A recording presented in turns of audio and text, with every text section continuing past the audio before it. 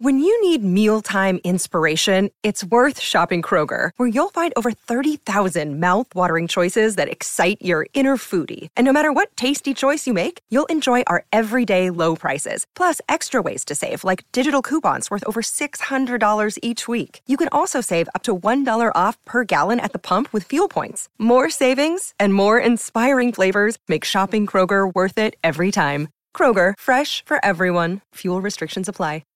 At Evernorth Health Services, we believe costs shouldn't get in the way of life-changing care, and we're doing everything in our power to make it possible. Behavioral health solutions that also keep your projections at their best? It's possible. Pharmacy benefits that benefit your bottom line? It's possible.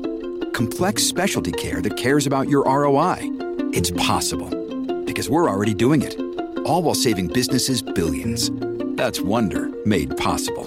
Learn more at evernorth.com/wonder. This episode is brought to you by La Quinta by Wyndham.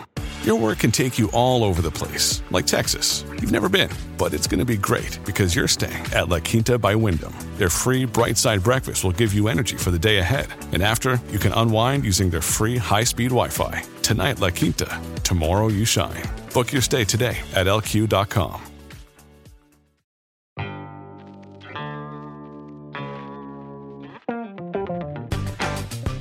Hello and welcome to the New Books Network. My name is Aparna Gopalan, and today I'm going to be talking to Professor Annie McClanahan, author of the book Dead Pledges: Debt, Crisis, and 21st Century Culture, which came out with Stanford University Press in 2016. When teaching a public course called The Age of Debt this winter break, I had the strange realization that one of the most successful readings in that course, the one which most clearly explained the 2008 financial crisis and the financialized economy since the 1980s, was written by an English professor. It was Dead Pledges. The book is a masterful exploration of the cultural politics of the financial crisis and a powerful mediation on how to make sense of an era of unrepayable debts. As a review in the LA Review of Books notes, McClanahan has resurrected and repurposed the rich tradition of Marxist literary criticism which brought us Raymond Williams, analyzing post-crisis literature, photography, and cinema as cultural texts registering a new crisis subjectivity in the wake of the mortgage meltdown's shattering revelations. Dead Pledges is a must-read. For whom? Well, for anyone living in the 21st century. Anyone concerned about insurmountable debts, anyone thinking of how culture and the economy transact each other, and anyone striving for a radical politics fit for the mortgaged times in which we live. I had the pleasure of speaking with Professor Annie McClanahan just a few minutes earlier. Here's my interview. I have with me today Professor Annie McClanahan, author of Dead Pledges. Welcome to the program. Thank you. So I loved your book. As we spoke about before, I have assigned it in classes, and it's always been very surprising to me that a book about the financial crisis and about its cultural representations is coming from someone who is has their PhD in literature and in English. So how did you come to have this really interesting intellectual trajectory between literature and studying debt and finance? Yeah, so as an undergraduate student, I was not the kind of student who took grad school as a given trajectory. And in fact, I wasn't interested particularly in the academic side of my English degree at all as a student until the very last semester that I was getting my BA in English. I took a class on Marxist theory, and it sort of offered me for the first time the sense that the study of literature and culture could be political. I was interested in politics at the time. I was interested in the sort of nascent anti-globalization movement. And those were sort of where my commitments were. And that class just sort of made me realize that those commitments were not necessarily distinct or fully distinct from being interested in studying literature and culture. So when I went to grad school, I really focused on Marxist theory, and in particular, what always was the most compelling to me about Marxist theory was Marxist crisis theory, which is really Marx's attempt to describe the way that the internal contradictions of capitalism lead inevitably to its exhaustion or collapse. And even more particularly, what I was interested in was the relationship of that theory to a theory of finance and financialization. So in graduate school, I really sort of focused my interests on financialization. So this was starting in 2001, 2002. And I started in the early 2000s working on a dissertation project about speculation as both as a form of investment and a form that financial temporality takes, but also as something that that fiction does, that literature does, in the sense that it sort of looks forward to possible futures. So I started writing about that, and I was writing about derivatives, and I think everybody around me thought that I was completely crazy. I don't think that this seemed like a very viable English literature dissertation. But interestingly, right towards the end of the process of writing the dissertation, the financial crisis happened. And all of a sudden, it became very obvious why we should care about things like derivatives. So the sort of weird thing about it was that I was going on the job market in a moment where my project suddenly made sense and seemed relevant to people. But of course, the very thing that had made my project seem relevant was the collapse of the economy, which also meant the collapse of the job market. So it was a bit of a weird time to be working on a project on financial crisis, even though it was also it was a good time, but it was also a very strange time.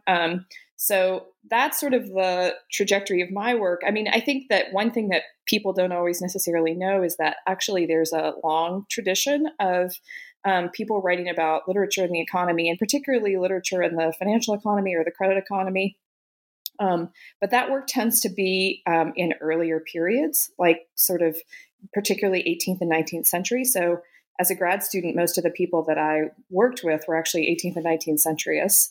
And like, for instance, scholars have written about the fact that the sort of nascent forms of a credit economy that you get, which would be things like paper money, which is, of course, dependent on state credit, or IOUs, that those forms of sort of pretend money or fictional money emerge at almost exactly the same time as the realist novel does. And that they both are seen as these kinds of paper fictions where you kind of have to suspend your disbelief, that you have to grant them a certain kind of credulity, a term that's, of course, related both to realism and to credit. And that those two things, that they seem to have something in common, and that, for instance, the earliest forms of credit reporting rely on narrative form rather than, I mean, we take for granted today that credit reporting is done with numbers, but it wasn't always. It was done with narrative, and that the realist novel, in a way, trains us in how to read the credibility of other people by training us how to read for characters in novels. So there is a lot of work on literature and the economy in earlier periods. The reason that there was slightly less on late 20th century, early 21st century is partly just because the economy is so complicated.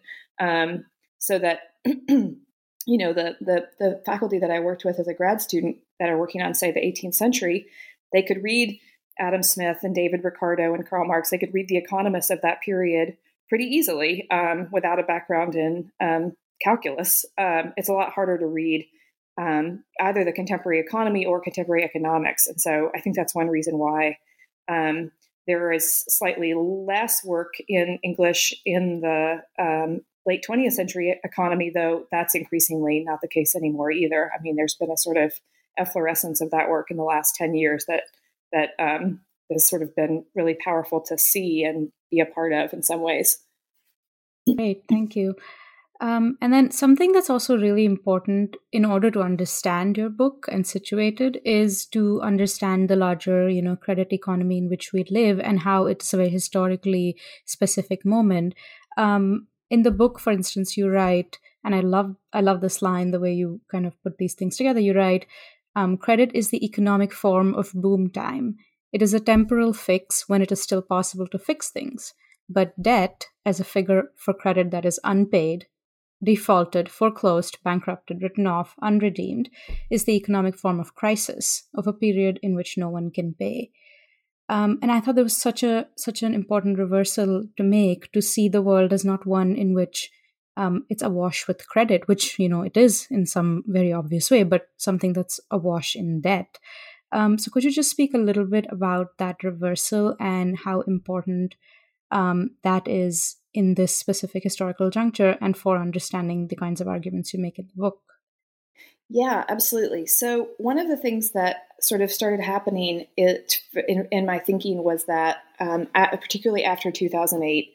The dissertation that I wrote was about speculation. It was about that moment of temporal fix. It was about that moment of deferring forward, perpetually deferring forward the moment of the realization of value to a sort of speculative future. And after I finished the dissertation, I was really not very satisfied with it. It felt the relationship between the cultural texts and the economic context felt too mediated. It felt too complicated. I felt like I still couldn't get a handle on it. And meantime, I was becoming particularly interested not just in financialization in general, but in securitization in particular, and securitization of credit in extra particular, and also in the way that connected this vast, opaque financial economy to people's everyday lives. I was also doing a lot of organizing at the time, right in the last couple of years that I was in grad school, about tuition increases in the UC system. And I was really starting to think about student debt because I was realizing that a lot of students were not necessarily protesting about tuition increases in the way that they would have maybe 10 years before, precisely because they were deferring the moment of payment. So they would actually say, when we would do these teach-ins, they would say, it doesn't seem real because I don't have to pay it now. And I was also having a lot of my students in 2007, 2008 were telling me things like, I'm going to miss class this week because I have to go home and help my parents who are being evicted from their house. I had a lot of students who lived I was at Berkeley, and I had a lot of students who lived in the California Central Valley, which was one of the sort of early hotspots for the foreclosure crisis. And I was really seeing that impact my students. So I started getting interested in this kind of credit debt relationship. And I also started realizing that that scholarship I was just describing about credit in the realist novel in the 18th and 19th century, a lot of that scholarship was produced around the 90s to early 2000s. And it really does focus on credit, and it really does see credit as this relationship of credibility, of trust. It sees it as a form of kind of salutary social connection. And I think that that's right. But I also began to suspect that there was something symptomatic about the fact that all that work on credit and the extension of trust and the forms of social connection that it produced, that there was not a coincidence that that work was being done in the same period that the U.S. economy itself was increasingly reliant on credit as this form of sort of deferring the problem of wage stagnation and rising costs of reproduction. So a way to sort of compensate temporarily for the fact that wages had been stagnant, and even in some sectors of the population declining since approximately the late 1970s, while the price of goods like housing and healthcare in particular had just been skyrocketing. And that credit kind of steps in to fill that gap. But that what was starting to happen in 2008 was that it was no longer able to sort of perpetually defer the moment of its payment, and that people actually weren't able to pay the mortgages on these balloon loans and these loans that were sort of delayed the higher interest for the later years of the loan, that when people weren't able to pay those, that these securitized instruments that everybody had thought were sort of so complicated that they could never fail, these securitized instruments were starting to fail all over the place.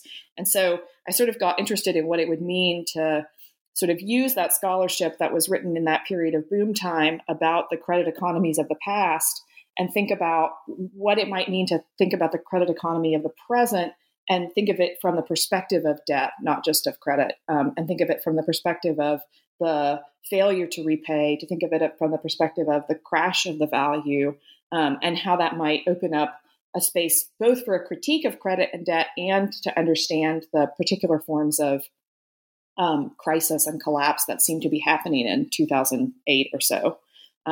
So that's kind of how the project sort of tries to use that work, but also is a little bit sort of critical or skeptical of the sort of politics that seem to be embedded in the claims that credit relationships are relationships of trust. And is that also why the book is called Dead Pledges? Like, could you explain a little bit the significance of, unearthing this term mortgage and then looking at its literal meaning, and what kind of window that allows us into thinking about these issues? Yeah, absolutely. Yeah. So partly it was about exactly that. It was about looking at the the short answer is that the term mortgage comes from this phrase mortgage, which means dead pledge. And if you look back in the sort of legal writing going all the way back, a number of centuries, it's not really all that clear why it's called that exactly, but the closest guess that people seem to have is that it has to do with the idea that the mortgaged property is dead to the person that holds the mortgage if they fail to pay the mortgage, and dead to the person who loaned the money once the mortgage is paid. So it's this sense that this property has this kind of dual fatality embedded in it, or the metaphor I use in the book is that it has this sort of zombie quality.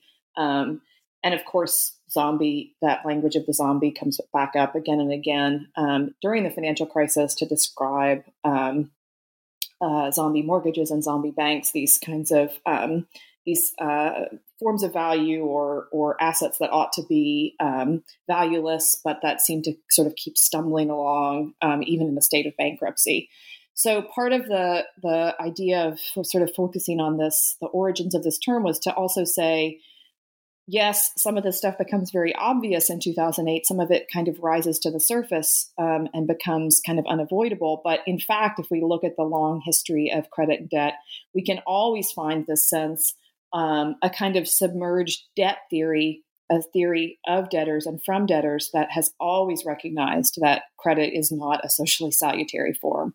So while it's true that, for instance, state money, fiat money, paper money depends on a certain degree of trust in the state, one of the ways that trust has always been secured is under pain of death. So that the moment that paper money gets sort of becomes increasingly common in the market system is also the moment that the state starts to penalize counterfeiting with capital punishment. So that the state has always relied on something slightly more than just our sort of faith in its good credit, but also has been willing to put violence behind that trust and to punish accordingly. So that there's this kind of long history that suggests that that when you're a person who has experienced debt, or when you're on the debt side of the equation, that you've always been very aware that claim that it's about trust was basically bankrupt. And I think part of what I wanted to do was try to sort of reformulate this longer history from that perspective by looking particularly at the contemporary period for what it might tell us about that longer history. Great. And the other thing that, or I guess the central thing that I saw coming through in the book, which you already mentioned, is your attention to the connection between the material and the cultural. And you say in the book that debt is material, as you mentioned. It is backed by violence, so it's not enough to see it as a narrative form, but that doesn't mean that thoughts and feelings, you say, must be disqualified or rendered irrelevant, because they are always connected with the economic and the material and the universal. So this I see as a huge methodological intervention that you're making in studies of both culture and of economics that I find really worth sketching out through talking about your chapters.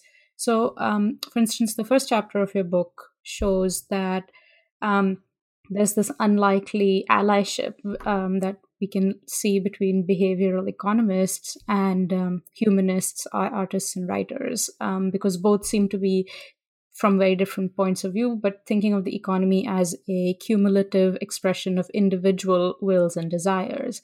And both seem to be in some ways conforming to Thatcher's maxim, there's no such thing as society.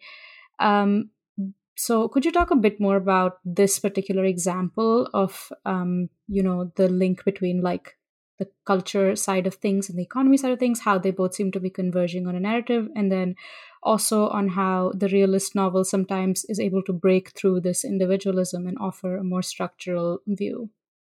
Yeah. So one of the things, I was saying earlier that I had been dissatisfied with my dissertation's incredibly, I thought, sort of tortured and complicated sense of the relationship between cultural texts and their economic context. And one of the things that happened in 2008 was that I felt like suddenly my whole sort of intellectual project had gotten much easier, because between 2008 and 2011 or so, there were all of these texts that were produced, from novels to horror films, that were quite explicitly about this economic crisis. And so it seemed to me that rather than trying to sort of create some incredibly complicated argument about the way that things that didn't seem to be about the economy were actually secretly about the economy, that I could just take the things that were actually about it and look at the way that they were reformulating, like reimagining, questioning, in some cases reproducing the kinds of claims that were part of mainstream economic discourse in the same period. And also, in a sense, of course, like the idea that the economic realities had suddenly become visible in this other way was also part of the sort of methodological claims of the project. So with the realist novel, of course, like the realist novel has always sort of taken pride of place among scholars committed to thinking about the way that that cultural texts, and specifically literary texts, might reckon with economic transformations and changes. In part because realist novels, as their name suggests, tend to describe pretty well the sort of cultural context around them. And so I just noticed that between 2009 and, I mean, really in about a single year, maybe 18 months, around 2010, there were all of these realist novels about the credit crisis. And they were all remarkably similar. They were all about families. They were all very much in the genre of domestic realism. And some of them were about financial traders, and some of them were about just sort of regular middle or upper middle class families that were in debt. And they were all sort of interested in this idea that the cause of the crisis was some kind of overweening greed or overconsumption or kind of fundamental irrationality, whether that was on the part of individual economic investors in the novels that were about that side of things, or in the novels that were about homeowners and people in debt. This idea that people were getting in debt because they were spending too much, because they weren't looking to the future, because they had their priorities in the wrong place, because they were, as I said, in some way irrational. And I find both of those very dissatisfying answers to the question of why what happened. I think they're not just dissatisfying. I think they're actually wrong.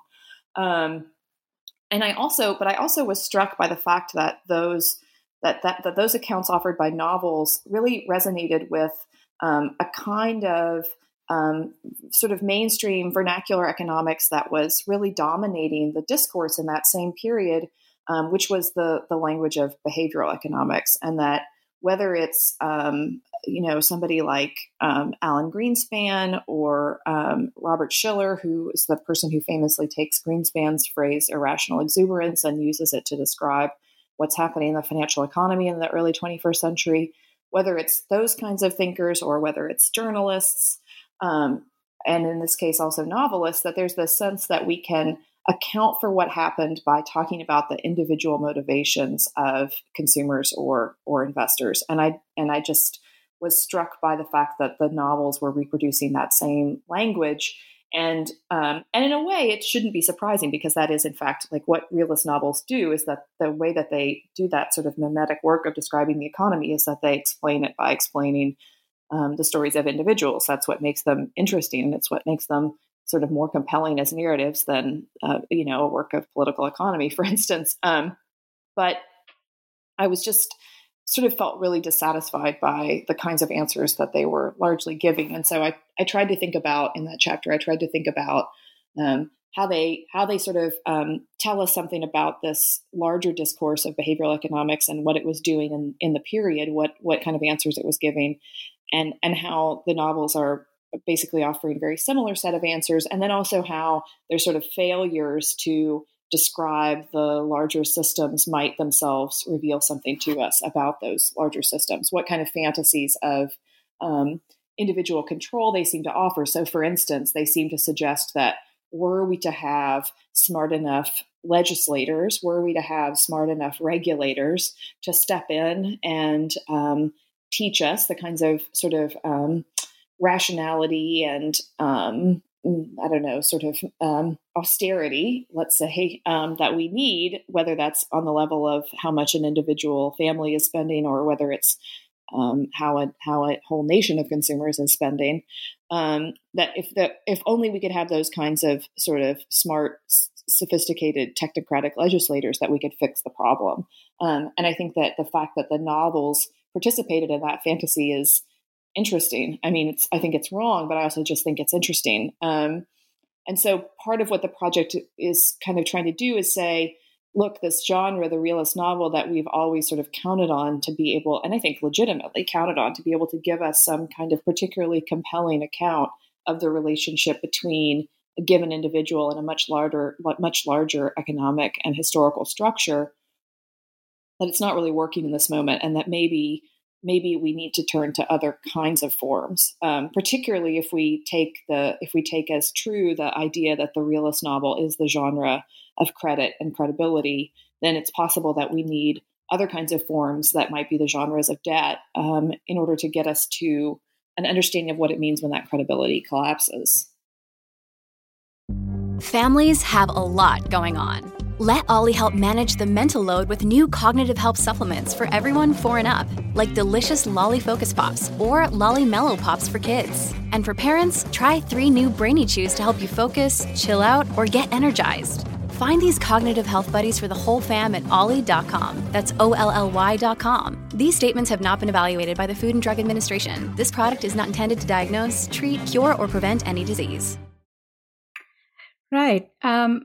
Yeah, I was thinking while you were explaining the first chapter about how, in a way, the book really shows, ideology in action. It's like this thing that people theorize about and look at the past and try to find the ways in which, a dominant paradigm or narrative diffuses down to everyday people's consciousness. And it doesn't just happen because, we saw Alan Greenspan say something on TV and so we all believed it. It's not this kind of a top down, it's not like this hard sale that's made. It's like something that diffuses even in things that one might think is recreational and cultural consumption, and things that we might even see as forming our identities as humans, books, novels, stories. And then it kind of down to that level, these stories seep down and then into how we think about the world. But yet there's, elements of critical consciousness which also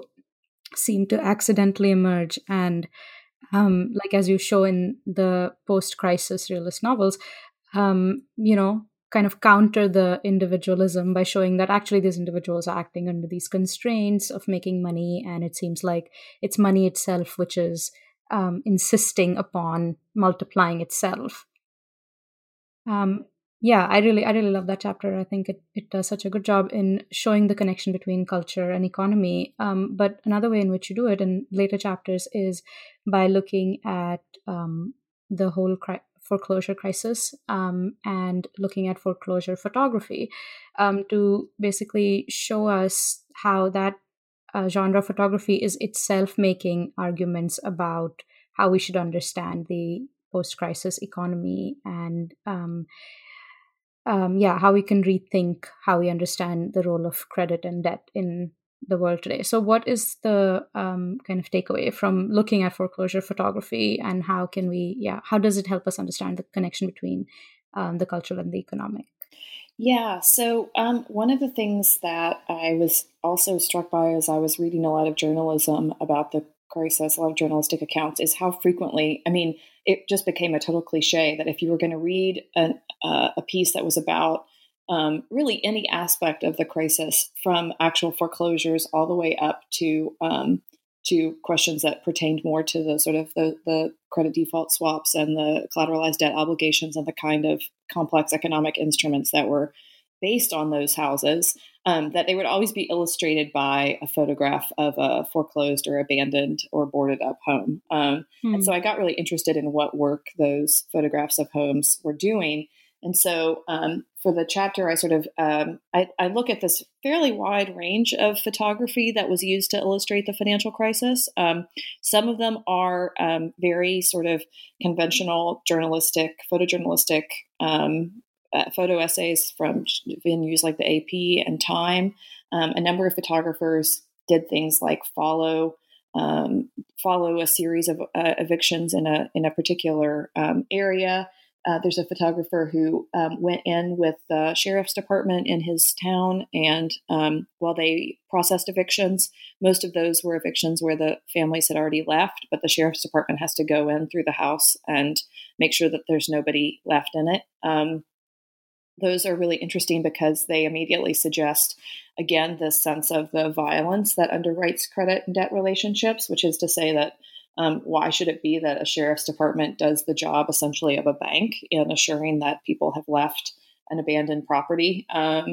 And I think that a lot of the photographers, in the case of both those images and the images of evictions, one of the things that the photographers were really interested in are the questions of sort of privacy and invasion that seem to be part of that moment of the process of eviction. So what happens when the interior of the home, the spaces that we think of as private, the kinds of belongings that we have in our home, when it essentially gets turned inside out, where it gets exposed to public view, to the elements, and to this kind of uncomfortable publicness? What happens to our sense of domestic privacy?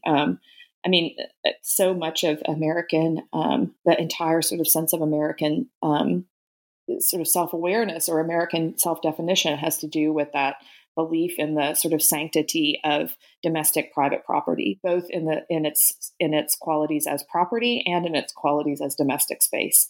And it seemed to me sort of interesting that these scenes of foreclosure and eviction were both kind of exposing that ideology and also sort of suggesting its limits, that the limit of the belief in domestic privacy, that the limit case of that is when the property relation falls apart. So I was really interested in those kinds of photojournalistic accounts. And I was also interested on the sort of other end, there's art photographers who have done similar kinds of work, looking at the interiors of homes where they're basically empty spaces. And so there's art photographers that would do things like take photographs of a carpet where all you could see in this old carpet of an abandoned house was a sort of impression of the furniture that had been sitting on it before the house was cleaned out and abandoned. And I got the thing that was interesting to me about those images was I sort of read them through Freud's idea of the uncanny, which is a kind of psychoanalytic concept that comes as part of what he talks about as where we get these sort of feelings of horror or fear or disgust. And for Freud, the uncanny, that word comes from unheimlich, the German unheimlich, or unhomely.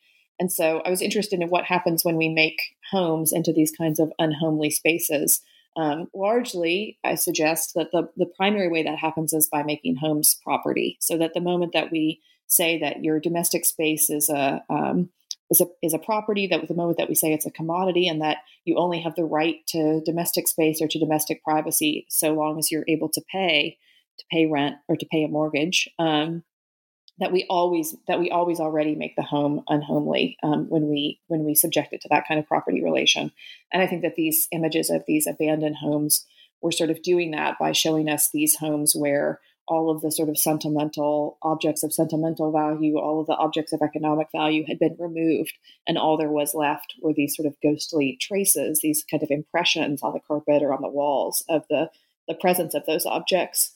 And then sort of the end of the chapter, I turned to a kind of a third genre of photography, which isn't really about houses at all. But it was images of Detroit. And one of the interesting things that happens in these kind of photojournalistic attempts to represent the crisis is that images, the other kind of image that became very common and even cliched as a sort of visual representation of economic journalism was these images of like abandoned Detroit factories.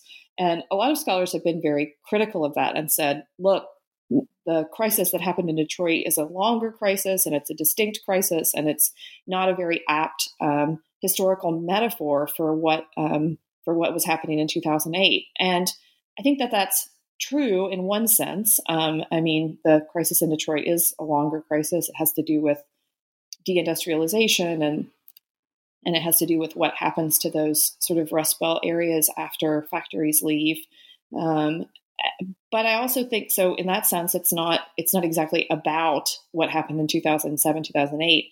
But I also think that and the argument that I make is that those images as deployed as representations of 2008 actually suggest the continuities in this longer history, which is that actually what happens in the 21st century has everything to do with what began to happen in the 1970s with deindustrialization, which is that the entire United States economy and global economy, to a large extent, shifts from industrial production to financialization. And that one consequence of that is the wage stagnation that I described before. So consumers aren't earning the same level of wages that they were, and so they come to rely more and more heavily on debt, on credit being offered by credit cards and mortgages, car payments, student loans, et cetera. So that's one consequence, and that capital needs new places to invest because it's not able to get the same profits that it was from manufacturing. And so it looks for new places to invest, and where it goes is financial markets. And so even though those images of Detroit sort of don't capture what was happening specifically in 2008, I kind of argue that what they actually do is precisely give us an opening into that longer history where the crisis of deindustrialization that happens in the 70s actually is incredibly linked to what starts to happen in the 21st century with the consumer credit economy. That's really remarkable that this genre of photography is able to, create this historical connection, which scholarly works and, academic debates write about as well. So it's again like another example of a kind of critical, in this case, critical popular narrative, which might be just under the surface, maybe. You also, just as, you read this photography as possessing this kind of profound critique of the commodification of one's home, you also see something of a similar sort in horror films, post-crisis horror films, and how they refuse to view the foreclosure crisis as rational or natural or objective, and instead view it as something horrifying and as something kind of profoundly disturbing. So do you think that those horror films also participate in an incipient critique? Yeah, absolutely. So, I mean, one of the things that became interesting to me right after the crisis is, it's related to what you were just saying, which is that, there's a tradition of Marxist scholarship that wants to say that economic systems happen behind our backs, that they happen under a kind of veil of illusion, that we aren't aware of what's going on, and that maybe even intensifies in the sort of contemporary or postmodern period.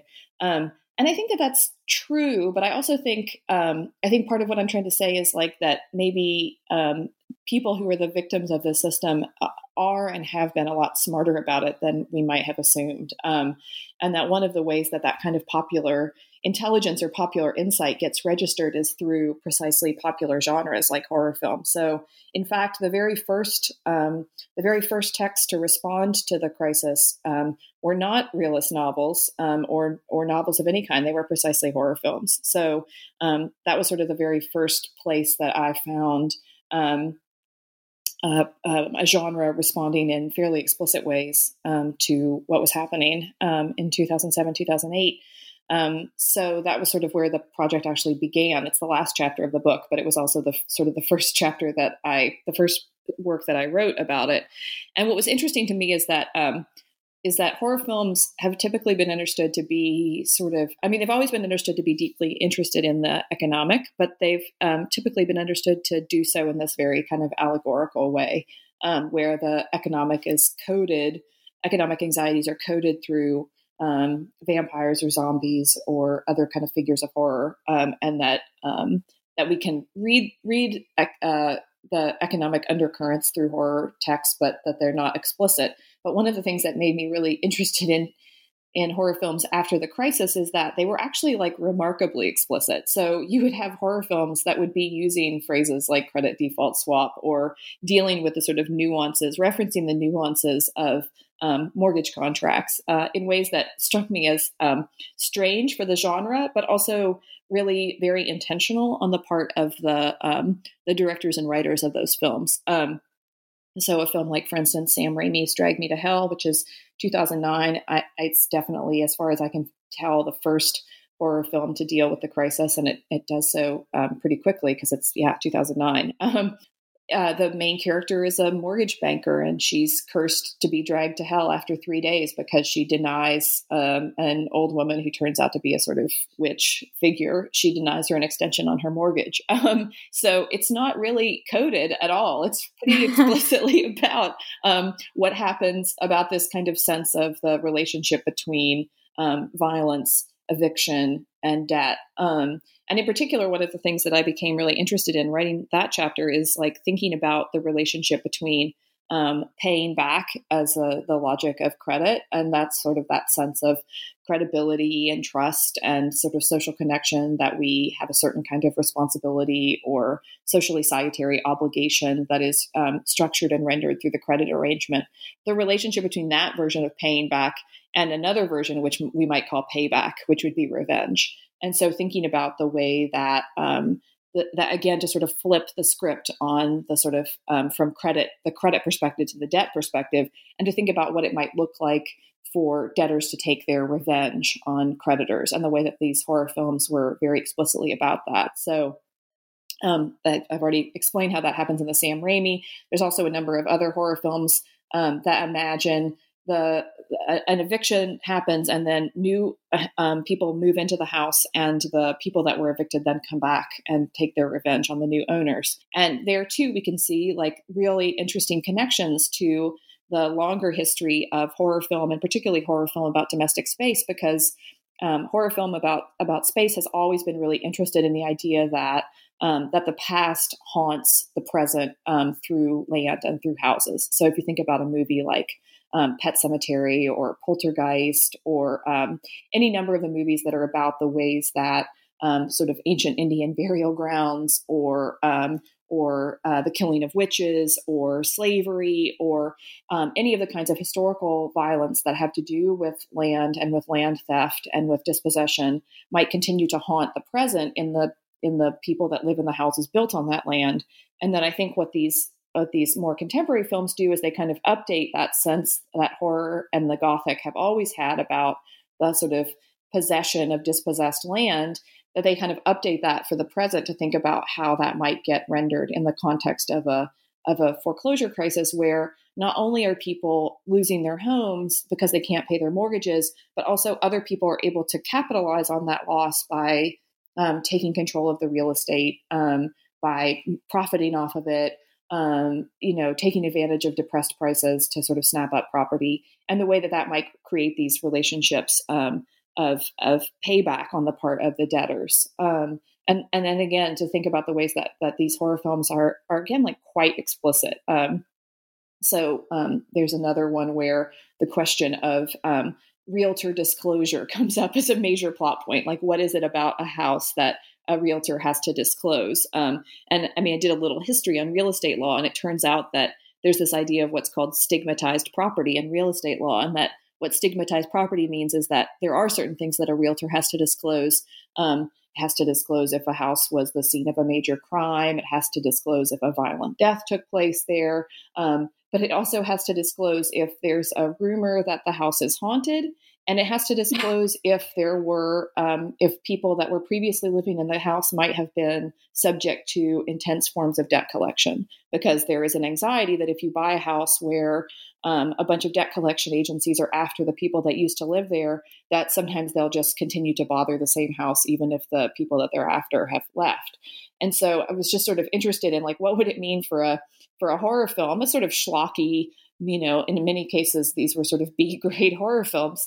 What would it mean for a horror film to be partly about these sort of details of realtor disclosure in ways that, again, were pretty explicit and I think pretty intentional? And how might it be that sort of popular genre kind of captures and represents a kind of popular consciousness about these things that is not this kind of diluted or mystified or ideological sort of faith in the rationality of these systems, but it's actually like a pretty kind of canny awareness of what it means to be in debt or to be foreclosed upon in the 21st century. Yeah, great.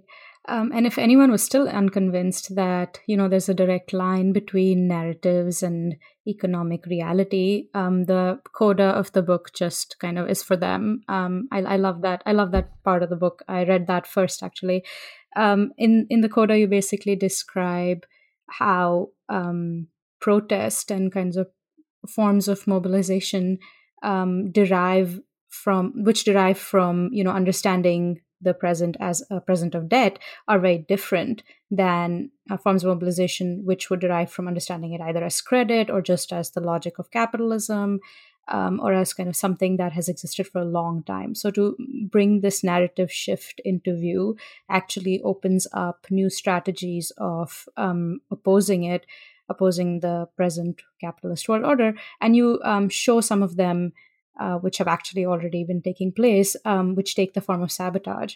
And you basically say that this is happening because our relationship to capitalism is no longer governed by the workplace and by production. And so resistance also cannot be governed by the workplace and by production. So could you speak a bit about, what are the kinds of sabotage that you discuss in the chapter, and what other kinds of possibilities are present once we start to flip the script and see a world of debt?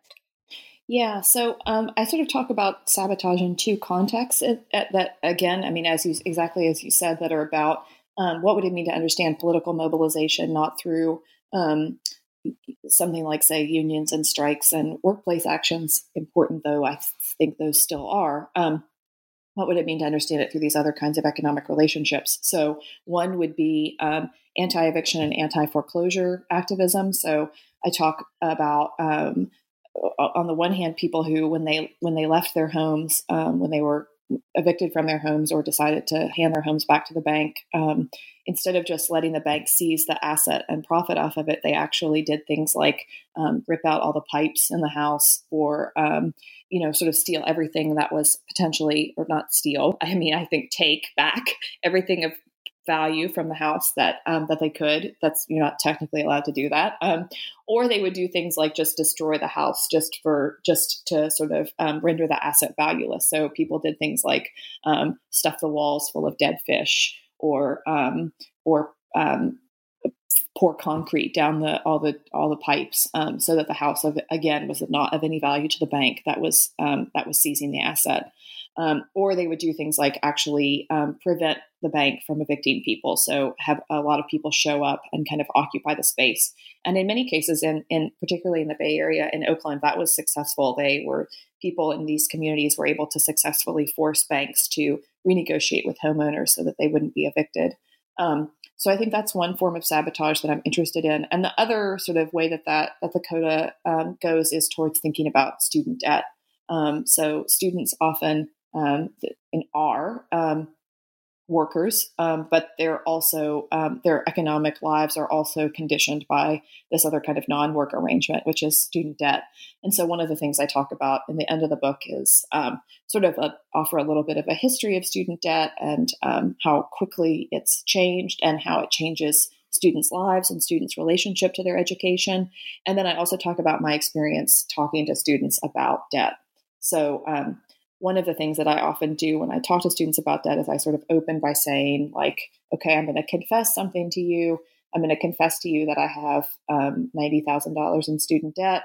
And then we're going to talk about what it means for me to call that a confession and what it means. Does it make you uncomfortable to know how much debt I have? And the reason that I sort of started doing it that way was because, again, that there's this sense that in the sort of discourse about this, that debt is shameful, that we're embarrassed by it, that it's a kind of private thing. And I think that that's partially true, but I also became really interested in the fact that I felt like increasingly my students did not see it that way. And that in fact, this kind of gets back a bit to what I was talking about in the context of the first chapter, that like they did not see their debt or their parents' debt as based on either some kind of like excessive consumption or greed, nor did they see it as like a sort of ideological confusion about a kind of like optimism about the future, where they assumed like, of course, they're going to be making so much money that the student debt doesn't matter. it was neither of those two things. It was simply that they couldn't survive otherwise. They couldn't go to college otherwise without taking out loans. Their parents couldn't survive without having immense amounts of mortgage debt, like literally couldn't. And so there kind of wasn't a choice. And so I was really interested in the way that awareness that debt is not a choice, that it doesn't represent some kind of positive sense of investing in your own future, nor a kind of carelessness, but that in fact it was simply a necessity. And the way that sense of debt as a necessity might change the sense in which we think of it as shameful or guilty or private, and might give us a kind of new understanding of it. And I really do feel like I could see that in my students, in their relationship to their own debt, to their parents' debt, in their sense of what that debt meant for their own futures, and their sense of whether they were likely to ever pay it back. They mostly thought that they weren't likely to ever pay it back. And again, I think far from being sort of ideologically mystified, that they were actually like quite clear-eyed about the whole thing. I think they really understood the system for what it was in ways that I don't think even kind of academics always do. So I found that both, I mean, it's sort of, it's depressing in the sense that they continue to have more and more debt, but it was at least, there was at least some sort of hope for me in the idea that they just had such a clear awareness of the situation. Right. It's as you say that they are the products of a capitalist totality, but they're also maybe the subjects most capable of reckoning with it. Again, I just love quoting your book back to you. But it's so well said, and it's something that one hopes is true, right? Yeah. I mean, it's interesting. Like I talk to them and I sort of say, when I do teach-ins about debt, one of the first things I say is like, how many of you, except for those of you whose parents might be doctors or lawyers, how many of you ever heard your parents talking about student debt? And it's almost none in most cases. And then I say, how many of you assume that you will be still paying your student debt off long past the time that you have kids? And it's basically all of them. And so, one of the things I say is like, this is a generational change. It's an absolutely immense generational change. And it's happened incredibly fast. I mean, of all the kinds of debt, of all the changes in terms of mortgage debt and credit card debt, I actually think in sort of quantitative and qualitative terms that nothing is has been as fast and as extreme as the increase in student debt. And I think that's one of the reasons why it's become such a immensely sort of discussed political issue, and continues to be an immensely discussed political issue. And I think it is for many of them the issue of their moment and the issue that defines their generation. And I think it's again, as worrying as it is to think about the amount of debt that they have, it is at least reassuring to know that I do think that they have a fundamentally different relationship to it. Right, and that they're not laboring under some kind of false consciousness, No. which, yeah, right. So after this wonderful book, which came out a couple of years ago, you are working on a few more really exciting projects. Could you tell our listeners a bit more about those? Sure. Yeah. So I've been sort of working on two projects. One is that when I was writing the chapter about behavioral economics, I got kind of interested in microeconomics, and microeconomics is basically the mode of mainstream economic thought that sort of comes to dominate the discipline as a whole in the late 19th, early 20th century. And then by the late 20th century really is the sort of primary mode of economic analysis. I got really interested in that. And I got interested in the fact that there didn't seem to be much of a cultural history of that transformation. So last year, I had a grant through this amazing program called the Mellon New Directions. I always like to give it a shout out, but and the point of that program is to allow mid-career scholars, to study extensively in another discipline. So I got that grant, and I spent a year and a half taking undergraduate microeconomic classes, which was quite an experience. I had to teach myself basic calculus to do it, so it was not easy, and it was really challenging. I mean, part of what I'm interested in is the fact, as I was saying at the beginning, that because the discipline moves so much towards math, that it becomes completely impenetrable to people without a pretty strong mathematical background. So in a way, actually exactly the problem that I was interested in, which was like what happens to the possibility for interdisciplinarity when that shift happens. It also posed a big challenge for me because I don't have the math background. So I did that for a year and a half, and I've been writing some work based on that research about the kind of intellectual and cultural history of this disciplinary change in the discipline, where it moves from political economy in the 18th and 19th century to economics in the 20th. So I've been writing about that. And then the other project I've been working on, the one that I think is going to be my next book, is about contemporary work. So as part of what I got interested in the fact that after the crisis of 2008, basically about 90% of the jobs that have been created since 2008 in the last decade have been in some form of contingent or temporary labor, gig work. So I got really interested in gig work and in it's the relationship between contemporary gig work and older forms of work like tip work that actually have been a sort of increasingly important part of the U.S. economy since about the 1960s, but that are not subject to federal minimum wage laws. So I got really interested in the history of what's called the tip credit provision, which is basically the way, I mean, any of us who ever worked a tip job probably know this, but that tip workers only have to be paid $2.13 an hour if they collect enough of their income in tips. So what it means for the burden of labor costs to be shifted from employers to consumers, which is essentially what happens with tip work.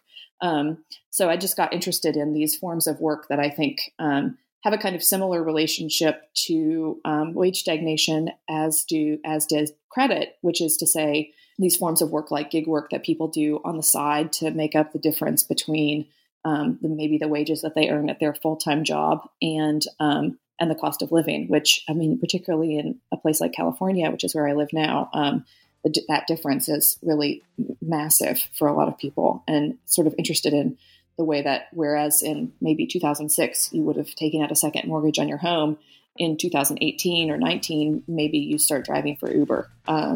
So that's sort of the project I'm working on now, is about the sort of history and the sort of cultural forms that come into to sort of represent these systems of tip work and gig work that characterize contemporary labor. Wow, it sounds like you work on some of the most pressing issues of our time. So I really look forward to your future work, and thank you so much for being with us and talking to us about your book. Thank you so much. I really appreciate it. It's been a pleasure.